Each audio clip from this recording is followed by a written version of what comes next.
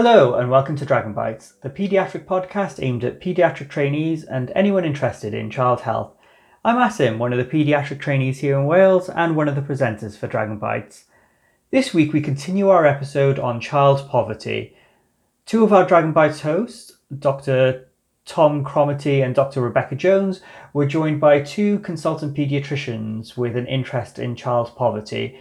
First was Dr. Julie Ann Maney, a paediatric emergency medical consultant from the Royal Belfast Hospital for Sick Children, and secondly, Dr. Ian Sinner, a paediatric respiratory physician from Alderhay Hospital. If you haven't listened to the first half of this episode, I strongly suggest going back to listen to last week's episode first, but we're going to continue from where we left off. Anyway, let's get started.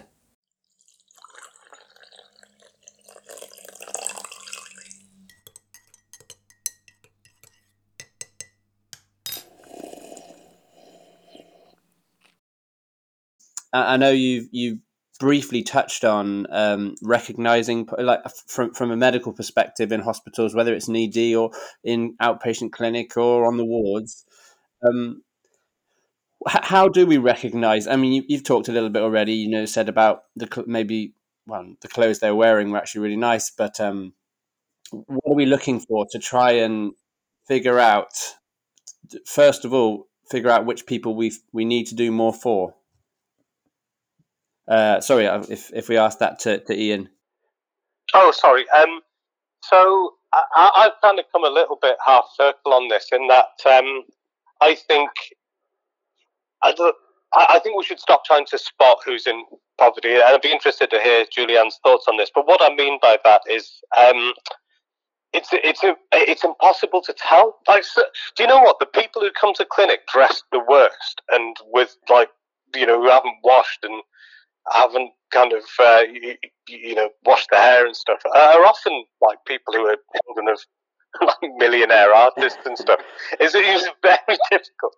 So I think just looking at how people turn up to clinic or to the ward, it's very difficult. And like I said before, there are people who are on good salaries or relatively good salaries who are still in poverty, who, as Julianne's, in every single hospital in the country, there are nurses and, people on lower wages who are they're working the socks off in the hospital and going home via food banks.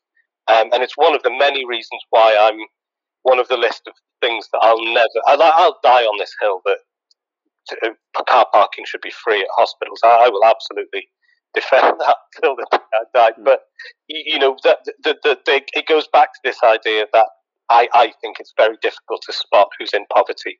And the other reason I think we should stop trying to spot who lives in poverty at individual level is because when we then start to try and address it, it carries a stigma with it. And like I say, the key thing for me is that we should destigmatize poverty. So if we're offering boxes of fruit to some children in clinic, which we are doing, we should offer it to every child in the clinic. It takes away from this whole idea of, some sort of subconscious means testing. We should just take it away. That said, I think there is an important part of this, which is about spotting the effects of poverty at population level, and that comes back to some of the really important statistics that Julianne was talking about before around things like the poorest children being most likely to be hit by trains and stuff. Unless we start to accept that at structural level or at population level there are real problems that we need to address, then things won't get better. But I think for children coming to the clinic, it's difficult, and you're probably better off, as I'm sure many people do. We're better off just asking the same questions to everybody, because you then don't offend the people that that might get offended, the people that might think that we're sort of having a dig or questioning the way that they're bringing up their children, and just switch it all to a systemic thing. So when we ask about, we would never think twice about, well, I would hope we would never think twice about asking a parent who's brought their child to hospital with a respiratory problem, we should be asking about smoking. because that's an important determinant of respiratory outcome. But we should also be asking about nutrition. We should also be asking about housing quality. So asking about those elements of poverty, those elements of wider determinants of health. My feeling is we should ask them to everybody rather than try and spot the ones. But I'd be interested to hear about other settings and yours and Julianne's thoughts on that, because I may well be wrong. No, I completely agree. It should be across the board. And then, if people offer up, difficult situations or something that you can do something about, then it's up to you, to take that information on board. And it's also about poverty of aspiration. We've got a third of children who, could be the next George Best, who was born in a very poor area of Belfast, who could be the next Marcus Rashford, who could be the next Picasso. For families who are, scrabbling about to feed their children, those activities that bring you joy, music, art, sport, they're not an option for poor children because their parents don't have the money to fund those activities. It's really expensive. And those are the things that make life worth living. The daily grind is the daily grind, and it's the daily grind for everybody. But the other things that you do in your outside life, poor people don't have hobbies. It's just not something that they have. They work from they wake up until they close their eyes. It's a constant grind. So again, it's up to us, to work with education, to work with, other departments to, make sure that every children has at least some access to that. And it took a footballer to point out to the UK government that there are children starving in this country. So, it's there's something wrong. There's something quite wrong, that an international and footballer who plays for Man United has to point that out to the UK government and shame-face them into changing their policy on free school meals. I was just going to say, I think there's no point in, I suppose, asking questions at an individual level that there's not much that you can do about, at that moment in time. It is just going to make people aware and feel worse about the situation they're in. So it's important to just, ask questions that are relevant and that have an impact on what you're going to do with regard to managing this person and their family. And then take it from there, really. So, there are questions we ask about, with regarding to if we've got any safeguarding concerns, but we ask it to everyone. We ask, have you got a social worker? Have you ever had a social worker? When you get used to asking those questions so matter of factly, there's no judgment with it. So I think it comes across in a much more acceptable way, and yeah. And there comes with that something about you should only ask a question if you're going to do something with the, saying to someone, "Oh, do you live in a rubbish house?" They go, "Yeah." Oh, that's sad. Actually, what we should be saying is, right, and the way that I've got a standard line to say to everyone. I say the quality of air that you breathe inside can affect your child's lungs. Are there any problems with damp, dust, condensation, or mold in the house? And those are good screening questions. And if they say yes, usually you end up just phoning a landlord or a housing agent or whatever, and they'll sort it out. But you've got to be able to do something if they tell you there's a problem. Like the worst thing we can do, in fact, counterproductive to asking them the question, is to not then help them. And we're very we do a lot of signposting, and it's a word that we all have words that trigger us a little bit, and for me, signposting is one of these. It's a management word. It doesn't mean anything. It basically just says I'm absolving myself of the need to do something about your situation. And if we're going to ask someone a question about their living circumstances, we need to be able to pick up the phone and advocate, for that person to try and make things better. We don't need to then send them. We quite often say, "Oh, well, we should signpost people to food banks." Like, what the hell is that? Do you know what I mean? We shouldn't signpost people to food. People know where the food banks are. People know the sacrifices that they make for their children. We should be looking a lot more at trying to sort out some of the problems ourselves. Is my feeling. Don't ask if you're not going to do something with it. Julianne is nodding furiously. Julianne, you must get. My feeling is that 80% of what I see in my respiratory clinic, my difficult asthma clinic, 80% of the problems I encounter in my chronic lung disease clinic, for example, are just the manifestations of poverty. But oh my God, you must see this. Like, this just must be your life. Your working life must just be dealing with things that could have been stopped. Am I right? I've always had that assumption. Am I right in having that assumption? Yes, you're absolutely right. And it's so unjust and so unfair. And it's the injustice and the unfairness that, for children, they have no choice. They're just products of where they were born. They've lost the ovarian lottery, by the very fact that they were born in West Belfast, for example, one of the highest rates of poverty in the UK. They have the worst chance than, if you're born in South Belfast on the Malone Road. Which is, it's so unfair.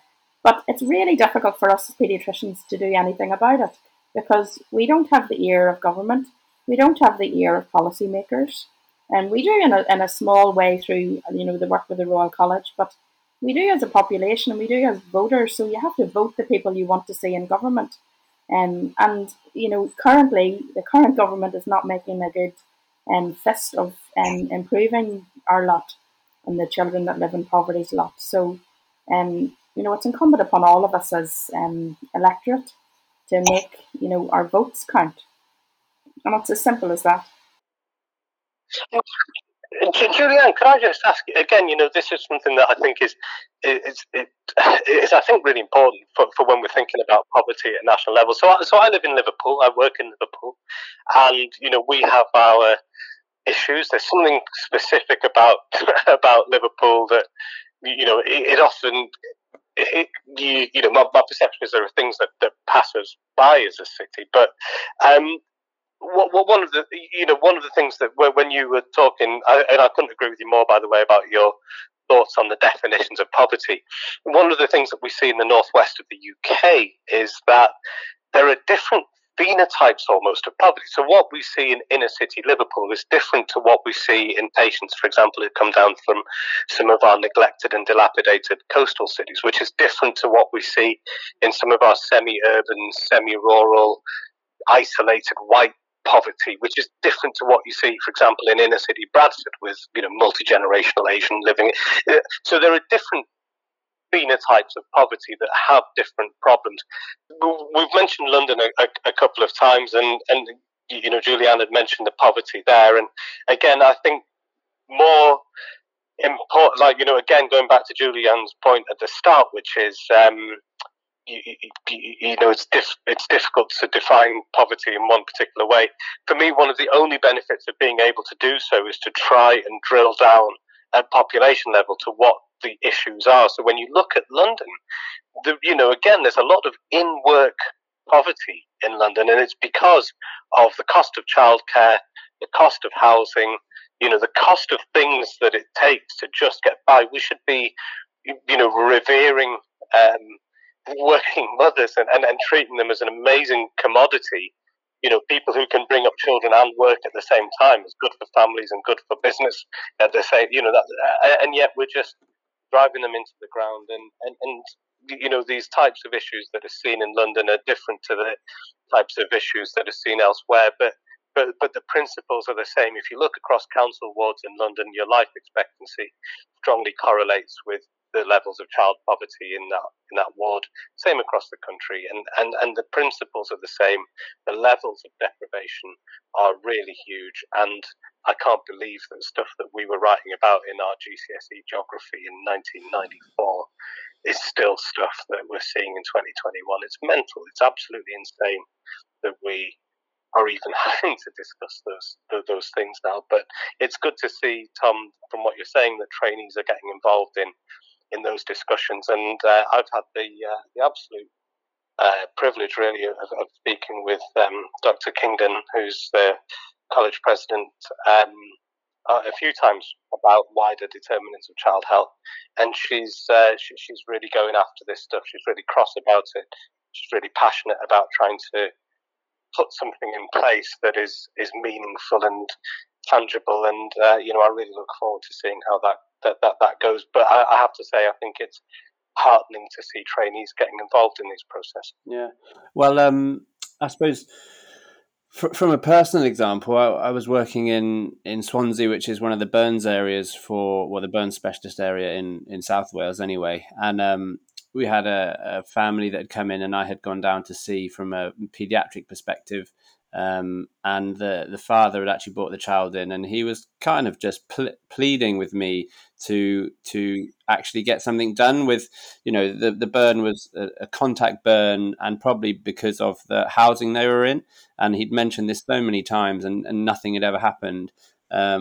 And so, I wrote just quickly emailed the kind of safeguarding lead for the area where they came from. And they quickly contacted the kind of lead for asylum seekers in that area. And it was it was amazing to see within a short amount of time how once you know the right people to contact, things can happen. So that was one aspect. I know another one of the trainees wrote an open letter to the government and has written to assembly members as well in their areas. And there are a couple of examples of physical things that we can do to try and improve situations for people, in certain situations.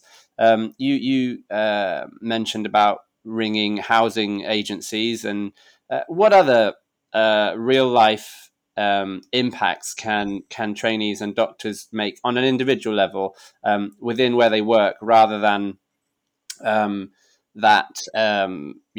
speaking to politicians and that kind of aspect?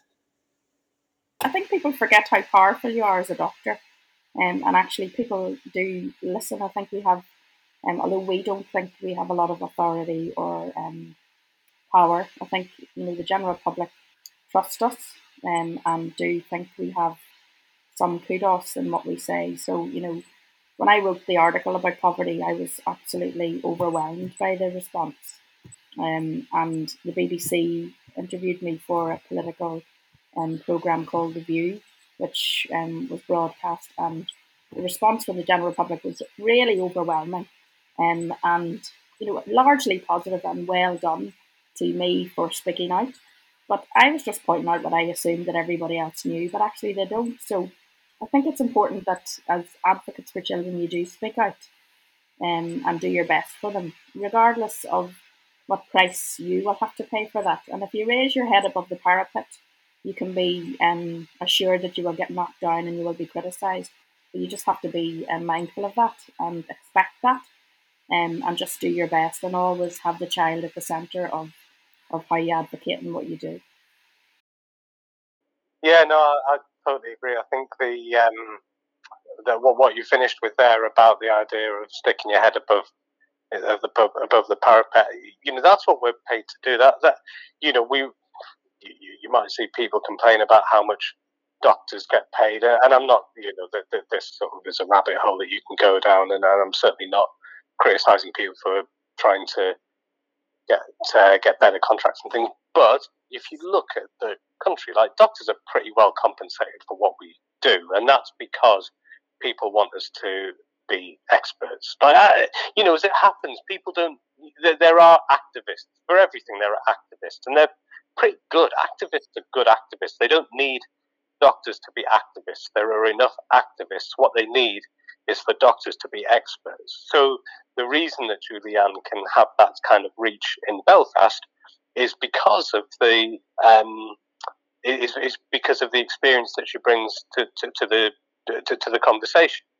When Julie-Anne gives real life explanations of the types of situations that happen in ED in West Belfast, people will listen, and it's the same as what I get involved in with respiratory pediatrics. It might feel a little uncomfortable sticking your neck out there and talking about things that might seem political with a small p, or might seem like you'll get criticism. You will get criticism. It's just as simple as that, that as soon as you start talking about things for the most deprived people, generally speaking, a load of just cross middle-aged men come after you on social media and call you this, that, and the other, and you just need to ignore it, because generally speaking, they're just stupid. And actually, this whole kind of thing relies on us finding our voice. We've been a really missing part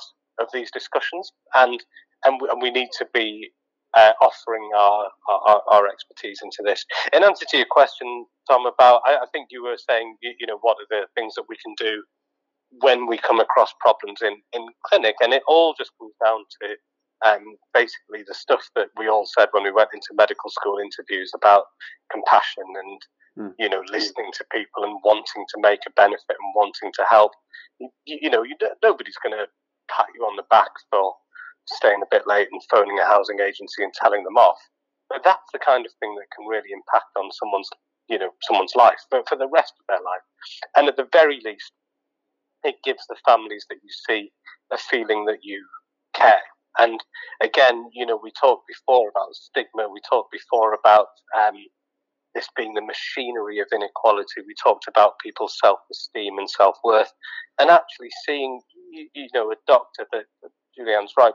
People often respect coming to see the doctor, and seeing that someone's taking the time to try and improve their circumstances can mean a lot to people themselves. And unfortunately, like, one of the things that I quite often see is, so I do a BPD clinic, bronchopulmonary dysplasia clinic, and quite often mums will come and tell me about problems with their housing and say we're not getting anywhere, and I'll phone the housing agency there in the clinic and I'll get somewhere. And it's just ridiculous to me that people will listen to me instead of listening to a mum. But that just is the reality of the thing. I guess the other thing along, the kinds of things that you guys have done today with this call, setting up a podcast, trying to get conversations going, trying to educate, trying to address all these things.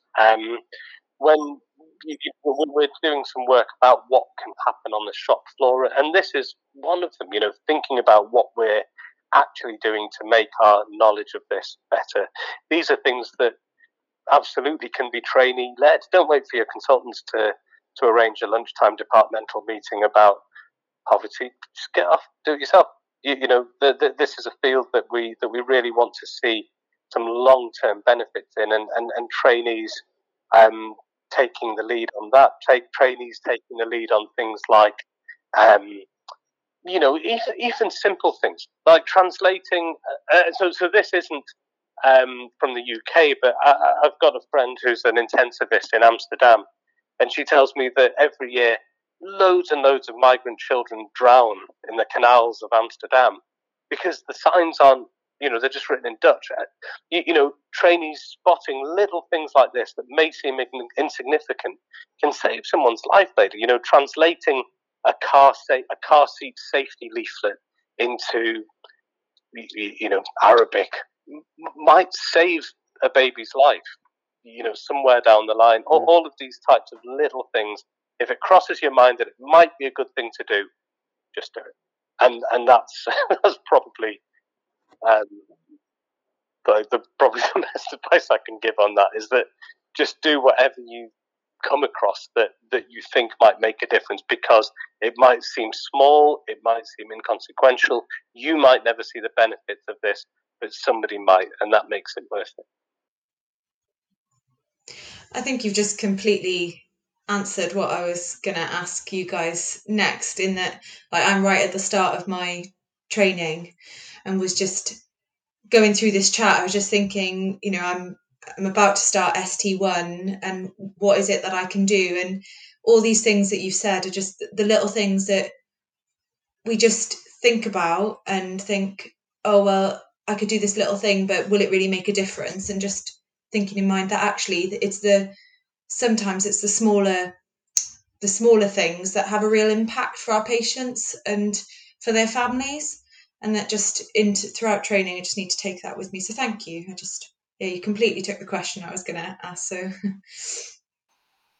No, it absolutely will make a difference, and all of those little things make huge differences to people's lives. And you just have to be bothered. You have to go above and beyond and just care. I think that's really important, and just make the effort. It's not just a job. It is, it's about helping people. It's about doing the best in the circumstances that you're in for the person in front of you. Yeah, I agree, and I think I've said this before, but if you take away the judgment, and it makes it difficult when you're doing it every day, and there's 20, 30 people to get through, and you really want to get to the end of the day. You start to lose that, really putting every single patient that you see, making them the most important patient for that however long they need. And that if you're able to park the judgment at the door and say that there's a reason that you're in the position you're in and they're in the position they're in, and it's not anything really other than luck. And if you can just say, if you had the same experience as them, you would be making the same choices as them. It makes you, I think, a more compassionate health professional, and I think you'll do better for them and their family. So yeah, that's kind of one of the thoughts that I kind of regularly have on it.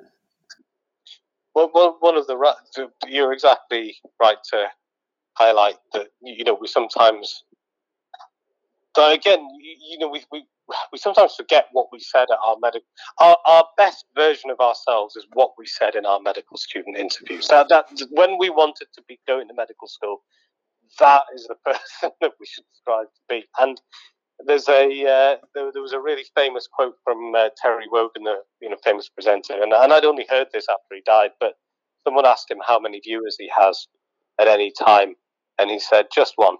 And we need to get back to that in medicine. The person that's come to you, we need to be amongst the people that start to break this cycle of stigma against people in poverty. You're exactly right, Tom. It's not that people make bad choices; they make the best choices they can, and we need to be more sympathetic and less judgy about that. I think. You're right. That's good advice, I think, for Rebecca and I, we spoke to a wonderful lady called Kerry who works for No Limits, which is a charity in Southampton, and she's a kind of support worker essentially in the pediatric emergency department, and she works with families and she has time to speak to them about all kinds of issues. And I know that you don't like the term signposting, but she knows intricately the charities and the support that's around in the area where she works, and because she knows everyone and she knows their names and and what you actually get out of the service when you use it, she's able to kind of really authentically speak to families and say what they could get out of this, rather than I agree. I agree what you say. If you just say there's a website, it's called the Council, go have a look at it, and and there'll be something there for you. Yeah, you need. It needs to be. You need to do some of the work. Yeah, and what you've highlighted there about sort of this lady in Southampton, it is exactly a model that works. So if you look at the States and if you look at where the investment has been in asthma, there's been hundreds of millions of dollars invested in how do you make black people's asthma outcomes anywhere near the outcomes of white people. And actually, it doesn't come down to stupid things about vitamin D or the dose of your steroids. What it comes down to is the most effective thing and the most cost-effective thing is just employing black lay people to go to other black people's houses and talk to them. And we're looking at the same kind of thing here. And you said the word authentic, and that authenticity, that level of trust and respect is really important. We're just working up a model in Liverpool at the moment in preparation for the RSV surge, which basically, we're recording this podcast in the end of August. The children who are going to have the most severe bronchiolitis this winter haven't been born yet, and so actually the best way that we can start to address this is to get ladies who live and dads who have had kids in poorer parts of the city that often have worse process outcomes for things like breastfeeding rates and smoking rates and housing quality and social outcomes and things, is to get people who've lived through that. And so as with Marcus Rashford and others, that lived experience of being in that community and whatnot carries a huge level of respect for other parents. So you're right, that peer approach to things is a slightly different type of signposting to us doing it. I mean, and to be honest, I'll be perfectly honest, and this is this is an unpopular viewpoint. I'll preface it with that. But I hate the term social prescribing. I hate it. I hate it because it implies that we sit in our little ivory towers and pass people down through to volunteers and third sector agencies and stuff like this. And I just don't like it. What we really need to do is to follow that Southampton model of bringing non-health things into health. I've been very critical of my hospital, for example, in the sense that we're in the poorest city in England in some ways, certainly one of the poorest cities in England. And we've got a Costa, a WH Smith. This stuff, being in hospital bankrupts the families that come to see us. Why have we not got, absolutely embedded in all our clinical pathways? Why have we not got, financial advice for families? Why have we not got smoking cessation people employed by the hospital, working in the hospital, or rooms available for people in smoking cessation agencies outside the hospital to come here? We know that gambling is one of the biggest drivers for financial destitution when it comes to addiction, and not just for families from deprivation, families from money, can go bankrupt because of gambling. But it's not something we address in the hospital. We need to be bringing that stuff, all of those things that are seen as outside health. We need to be bringing them front and center into our pathways. And it sounds really exciting what they're doing in Southampton. That will be a lot more beneficial than a lot of the social prescribing models, which all rely on signposting that I see bandied about the place. Yeah, and I'm just wondering how.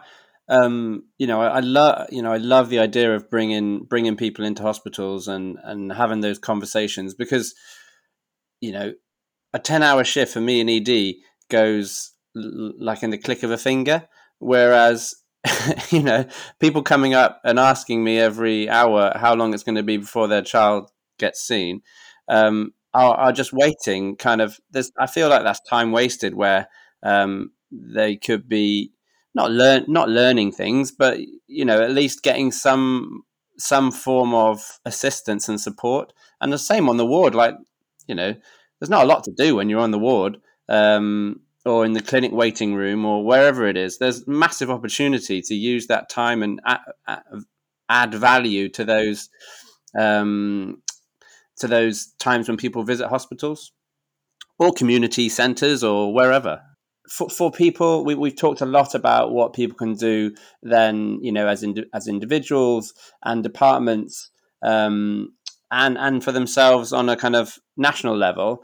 Where can people who are interested in this go and find more information?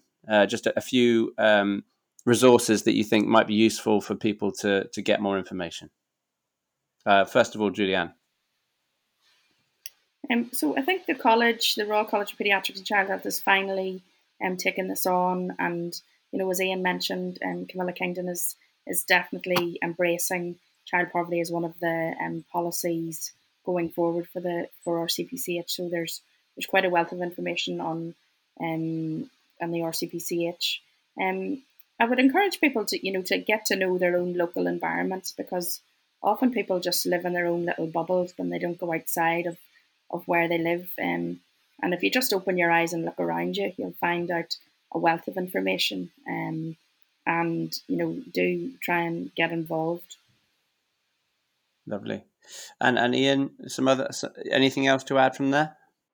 No, I think that's a great starting point for people. I would point people towards Julianne's article. I don't know if you could share that with the podcast. But Yeah, we it's a definitely really will.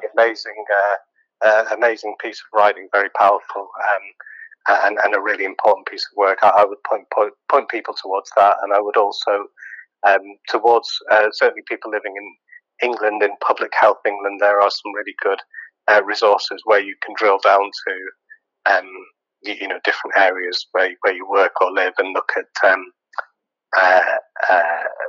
inequality. So the NHS Atlas of variation. And I think the other key reports, read the Marmot report, read the National Child Mortality Database report, which is, again, a really important piece of work. And Goody Singh has done some really good work on, giving people information on how to, ask those questions in sort of paediatric clinic settings. She wrote a paper there recently, which is extremely useful, and might form the basis of quips, for some of your listeners. Really, really good piece of work. Yeah, I think she's done a 15-minute conversations that's an EDC, hasn't she, that we can also link in the show notes. Well, thanks for joining me, Rebecca, and thanks very much to Julianne and to Ian for all of your kind of insightful information and comments today. And that's it for that episode. I just wanted to say thank you again to Dr. Sinner, Dr. Maney, to Tom and to Rebecca for recording that episode for us. Please join us again next week for another episode. Thank you for listening to Dragon Bites.